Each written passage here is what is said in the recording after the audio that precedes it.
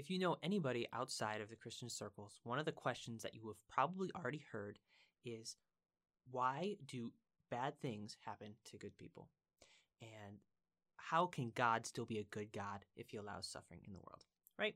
So today we're just going to tackle that question, and I think you'll actually be surprised with the answer that we find. So I'm Sam. I'm Vic. And this is the Shoe Leather Podcast.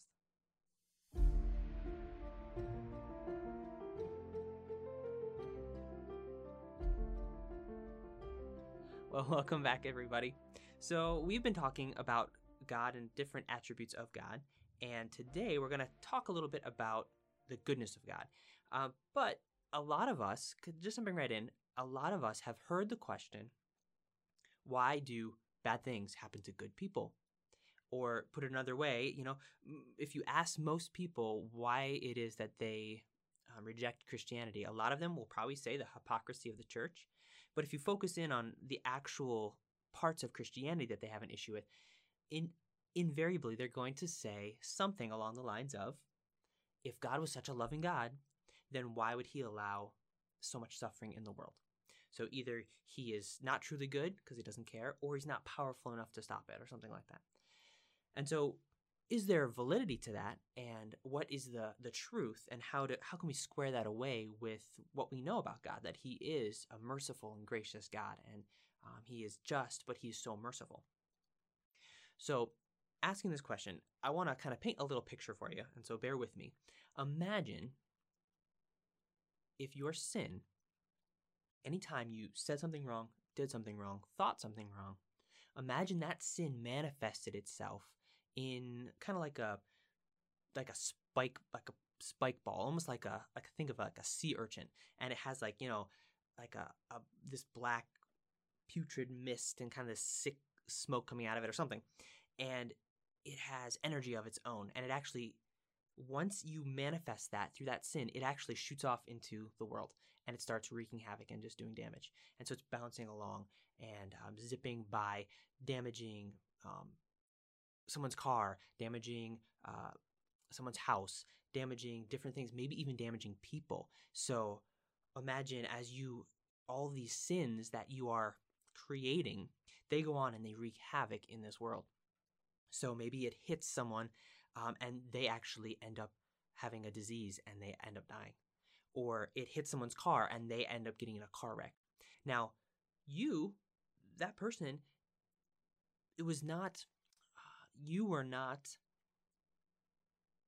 they didn't know you from anyone. And so your sin to them was not fair to them, what your sin did to them. You might not even know them, they might not know you, but something that you've done maybe has hurt them. But then also on the flip side, if they are like you, then they have all of their sins out in the space, wreaking havoc and wearing the world down as well. And so one of their sins might have hurt somebody else. And so the progression goes on. And so these sins end up wearing things down, and it goes by and it starts wearing down a building, and the building comes down, and this other sin sticks in someone, and it creates a incurable disease in them for the rest of their life, and all these things, and it's just zipping around, unstoppable. Now, imagine all the hundreds of thousands of sins that you have committed probably in your lifetime, wreaking havoc on the world, and maybe bouncing to places you've never been and actually going before you and doing terrible things. But now imagine everyone else, all the 7 billion other people with their hundreds of thousands of sins. And just imagine what that world would be like. Okay, if we could see it, it would be, the skies would be full of these horrible these balls of evil just going back and forth, wreaking havoc on this world and causing pain and death wherever they go. So if you think about that, that is what sin does. Not exactly in that way, but sin has entered the world through man's rebellion. And then because of that comes pain and sickness and death. So we ask, why do bad things happen to good people? I like what R.C. Sproul, he said, it was so profound, and I heard it just recently. It was so profound what he said. He said, why do bad things happen to good people? That only happened once, and he volunteered. So the truth is, there are no good people. The Bible says there is none righteous, no, not one. We know that from Romans 3. And so the question, if you realize, okay, no one's perfect, only God is perfect. So it's either you're good or you're bad. There's no pretty good. There's no close. It's either you are perfectly good or you're not. So if we know that no one is good, that means everyone is not. And so the question then becomes, why do bad things happen to bad people? And that obviously is way more self-explanatory. Okay? When you think of a bad person and a bad thing happens to them, our automatic assumption is they got what they deserved. If you think like a criminal, they did something horrible, they got sent to jail. They got what they deserved. But we are no different. Now, again, it doesn't seem fair. Like we see all these innocent people. What we really mean is what they are receiving in life is not fair for what they have done in life. But first off, how do we know? And not to be flippant, because I know there are horrible diseases, there are horrible things that even young children that we would never wish on anyone. But they were in the world because of man's wickedness. God did not create the evil we see. We like to try and blame him. We want to try and pass the blame on to him and say, well, if he is such a good and powerful God, then he would stop this evil. But God did not create the evil that we see. All he did, he simply created a world where love could exist, and then man's sin did the rest. God created a place where love could exist. Man rejected that situation, and because of that, sin and pain and death have entered the world through no one's fault but our own. And so when we say, well, how can bad things happen to good people? That's wrong. The question is, how can bad things happen to bad people? And the answer is very easily, and as it should. We understand that in our idea of justice. Here's the question that nobody's asking, that everybody should be asking. The question is this: why do so many good things happen to such bad people? Have you ever thought about that? Why do you have so many good things in your life? If you go throughout the day, any given day, you will realize you are blessed. You are so blessed. Why? Why do you have so many blessings in your life? And the simple answer is the goodness of God. That's it. In Lamentations, very, very common verses, in Lamentations 3, 22 and 23, it says, "It is of the Lord's mercy that we are not consumed, because his compassions fail not. They are new every morning. Great is thy faithfulness." Okay, that's where we get that famous hymn from. Now, we tend to see life so backwards. We would honestly, more likely, we would read the verse like this. "It is of the Lord's anger that we are consumed, because his compassions are barely adequate. They're old and stale. Great is thy punishment." Okay, that would be from the WCV, the whiny Christian version. Okay, but that's not true. It says, "It is of the Lord's mercy we are not consumed, because his compassions do not fail." I fail. You fail. Everyone fails. God's compassion does not fail. It is an ever-flowing waterfall of grace. And I can mess up. His compassion does not fail. I can do awesome today. His compassion does not fail. Okay, I can reach the end of myself. His compassion does not fail. It does not fail. That's not what he does. He cannot fail. It is God's active, powerful mercy that actually makes it so that our own evil doesn't come back to punish us and destroy us every day. And here's a truth based on that idea of God's compassion. His very mercy actually keeps us from being consumed. What is that idea? Here's a truth that if we really were to grasp it in our lives, it would change our outlook forever. Here's the truth. Bottom line, life isn't good with a little bit of bad. Life is actually bad with a whole lot of good. Okay, in other words, every day should be your worst day, according to what you deserve. Every possible thing that can go wrong should go wrong. So like Murphy's Law should be as scientifically consistent as one of Newton's laws. So if you think of the absolutely worst day that you've ever had in your life, which obviously is not a great feeling. But then imagine each day progressively getting worse after that. That is what we deserve. Where nothing goes right, everything is hard and painful and leads to sin and death. That is what we deserve. That is us. That is who we are apart from Christ. That's what we deserve. So it is God's mercy that actually shields us from so much of what we actually truly deserve.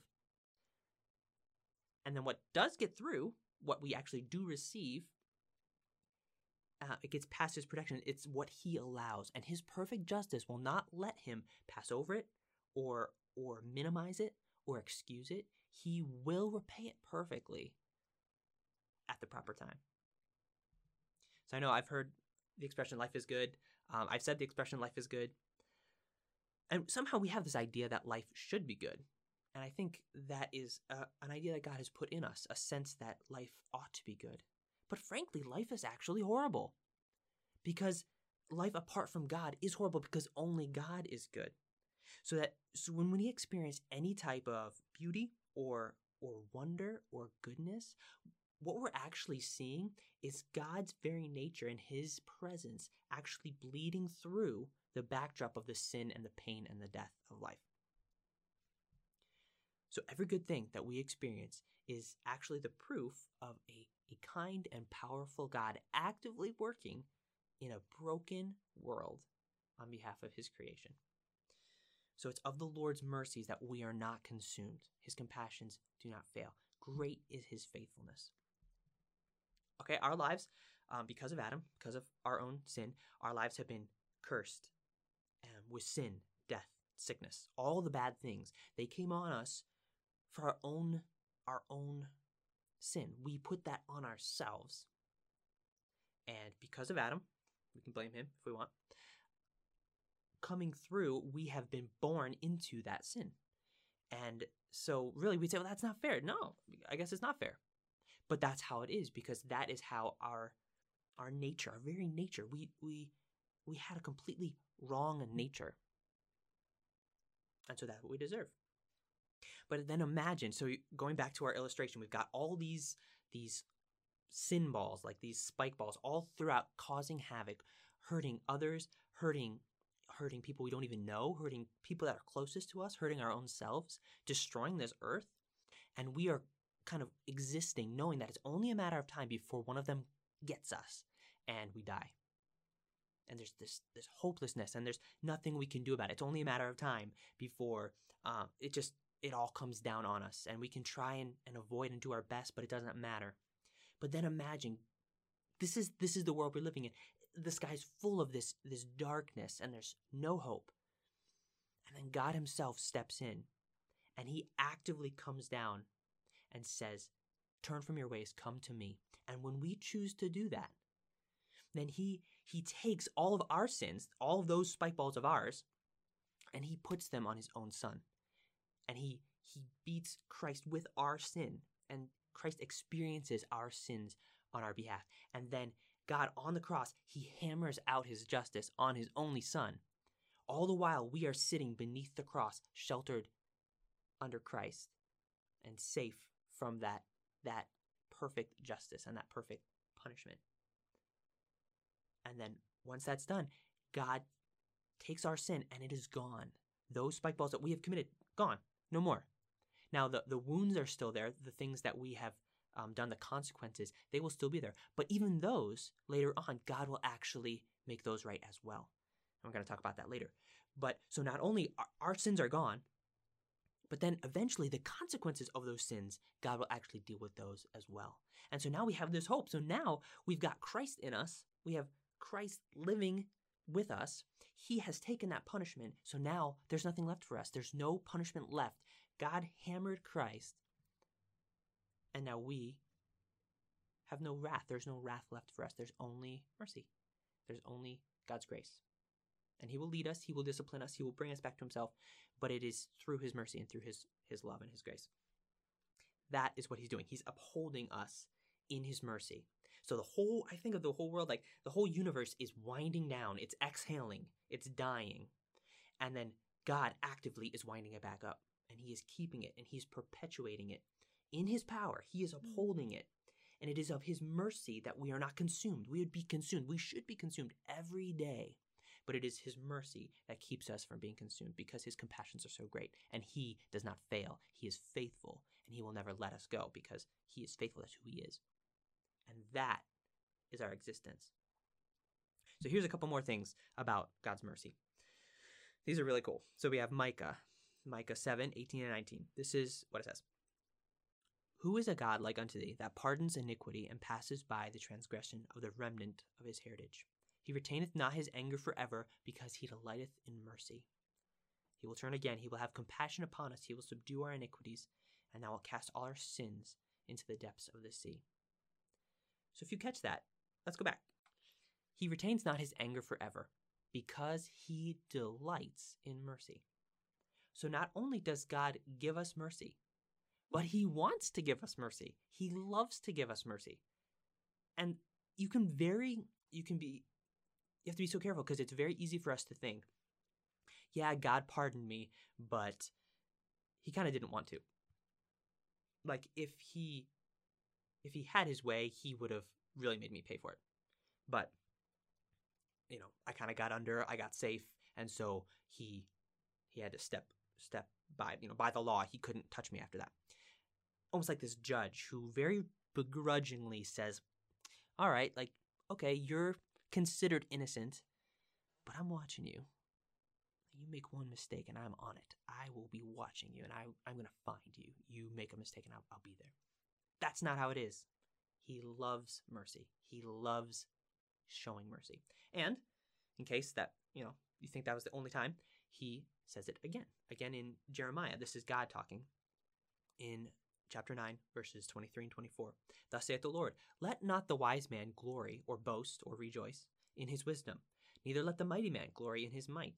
Let not the rich man glory in his riches, but let him that glories glory in this, that he understands and knows me, that I am the Lord, which exercise loving kindness, judgment, and righteousness in the earth. For in these things I delight, saith the Lord. So, loving kindness, mercy, judgment, justice, righteousness, goodness, moral excellence. These things, God says, I delight in these. He delights in these. So think of something that you delight in. Okay? It could be, I don't know, ice cream. It could be games. It could be fellowship with your friends. It could be whatever. Okay? And imagine just those things that just put a smile on your face, and it just picks you up. And it's just a good thing that you just enjoy and you just love it. God is saying, I have things I love too, and I have things that I delight in too. And some of them are mercy and justice and goodness, righteousness. Okay, we could say these are a few of his favorite things. And so the crazy thing about mercy is you only give it to people who need it, which are bad people, people who have messed up and made mistakes. And it's not that God delights in our sin, but he delights in helping us with our sin, helping us out of our sin. That is something he delights in, is his mercy. Here's one more passage later on in Jeremiah. In 31:20, it says this, Is Ephraim my dear son? Is he a pleasant child? For since I spake against him, I do earnestly remember him still. Therefore my bowels are troubled for him. I will surely have mercy upon him, saith the Lord. Now, if we're not careful, we can be very tempted. That's one verse in the entire Bible. It's very easy to just keep on going, completely missing the heart of what he's talking about.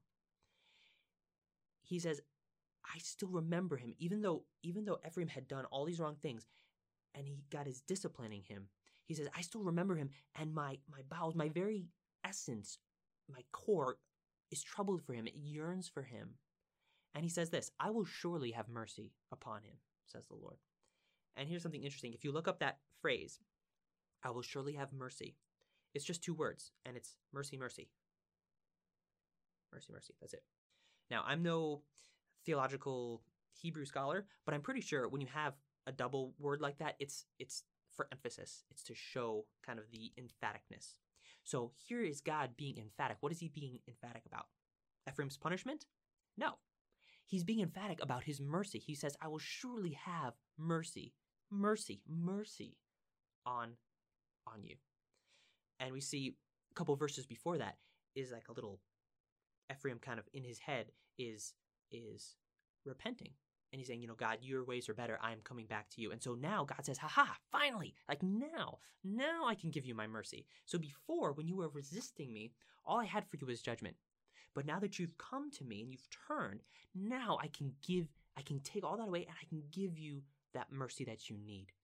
And I love to give you mercy. It delights me to do it, even though it cost me everything. If you think of the cost of Jesus on that cross getting pummeled by God's justice, and you and me, those who are in Christ, who have accepted that free gift, are sitting huddled underneath that cross, hearing him being punished and destroyed for us, so that when the dust settles and he says, it is finished, we can stand up and walk away. There's no extra judgment. There's no extra punishment that we have to endure because he took all of it for us. He made sure to take everything for us. And now all that's left is God's help and God's love and his mercy for us. That's who we're talking about. That's the God we're talking about. He's the one. He that idea of compassion, it's to carry and to cradle and to love. And so when Isaiah says he will feed his flock like a shepherd and he will gather the lambs in his arms and carry them close to his heart.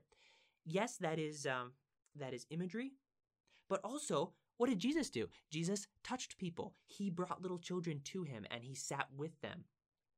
He touched lepers. He touched wicked women. He touched blind men. He touched the sinners and the publicans, all these different people. He came to them and he loved on them and he touched them. Because that's the kind of God he is. That's who we're talking about. That's him. So again, the question, is this the one you know? Is this the God that you know? He is merciful. He is gracious. He is kind. He is patient. And if you don't believe that he's primarily these things, it's because you've got the wrong God. Now, he may not always seem that way to us, because from our twisted perspective, we don't understand everything that he does. But that doesn't take away the truth that is who he is. And it's up to us, when we have doubts, when we can't see him completely, to trust and let our faith fill in those gaps on the things we cannot know. There's a lot of things we can know, and it's our job to study and to show ourselves approved, to rightly divide the word of truth so that we can know more about him. But in the things that we cannot know, that is where our faith comes in and it fills in those gaps. And we can say, you know what, I don't know everything, but I do know these certain things about him. So we want to just leave you there. We're going to finish up next time, but we encourage you, get to know this God. Find him in the scriptures. Realize that in Christ, you are free. There is no punishment for you. There's no condemnation to those who are in Christ. All that you have left now, because of what Christ has done for you, all you have left now is God's help, his love, his compassion, his mercy, his discipline, which is important. That's part of his love, drawing you back to himself. But there is no more punishment. There's no more, we'll talk more about this later, but even sickness and death and pain, those things they're able to be transformed now. And all of that is due to Christ and Christ alone. On our own, we are bad people deserving bad things. Even on our best day, we make enough mistakes where God's justice must come down on us. But in Christ, it's all different. In Christ, we can actually have a good life. Life can be good because God is good. And when we are with him, then that makes everything better. And that makes it all click and it makes it all work. And it doesn't mean it's perfect because we're still in a fallen world. There's still sin flying about and it's going to do us damage. And that is par for the course because that is who we are.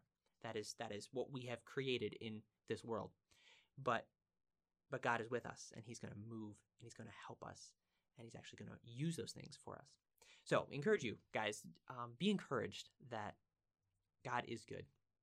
So remember, whether you eat, whether you drink, whether you learn about God's goodness, whatever you do, do it to the glory of God. Until next time.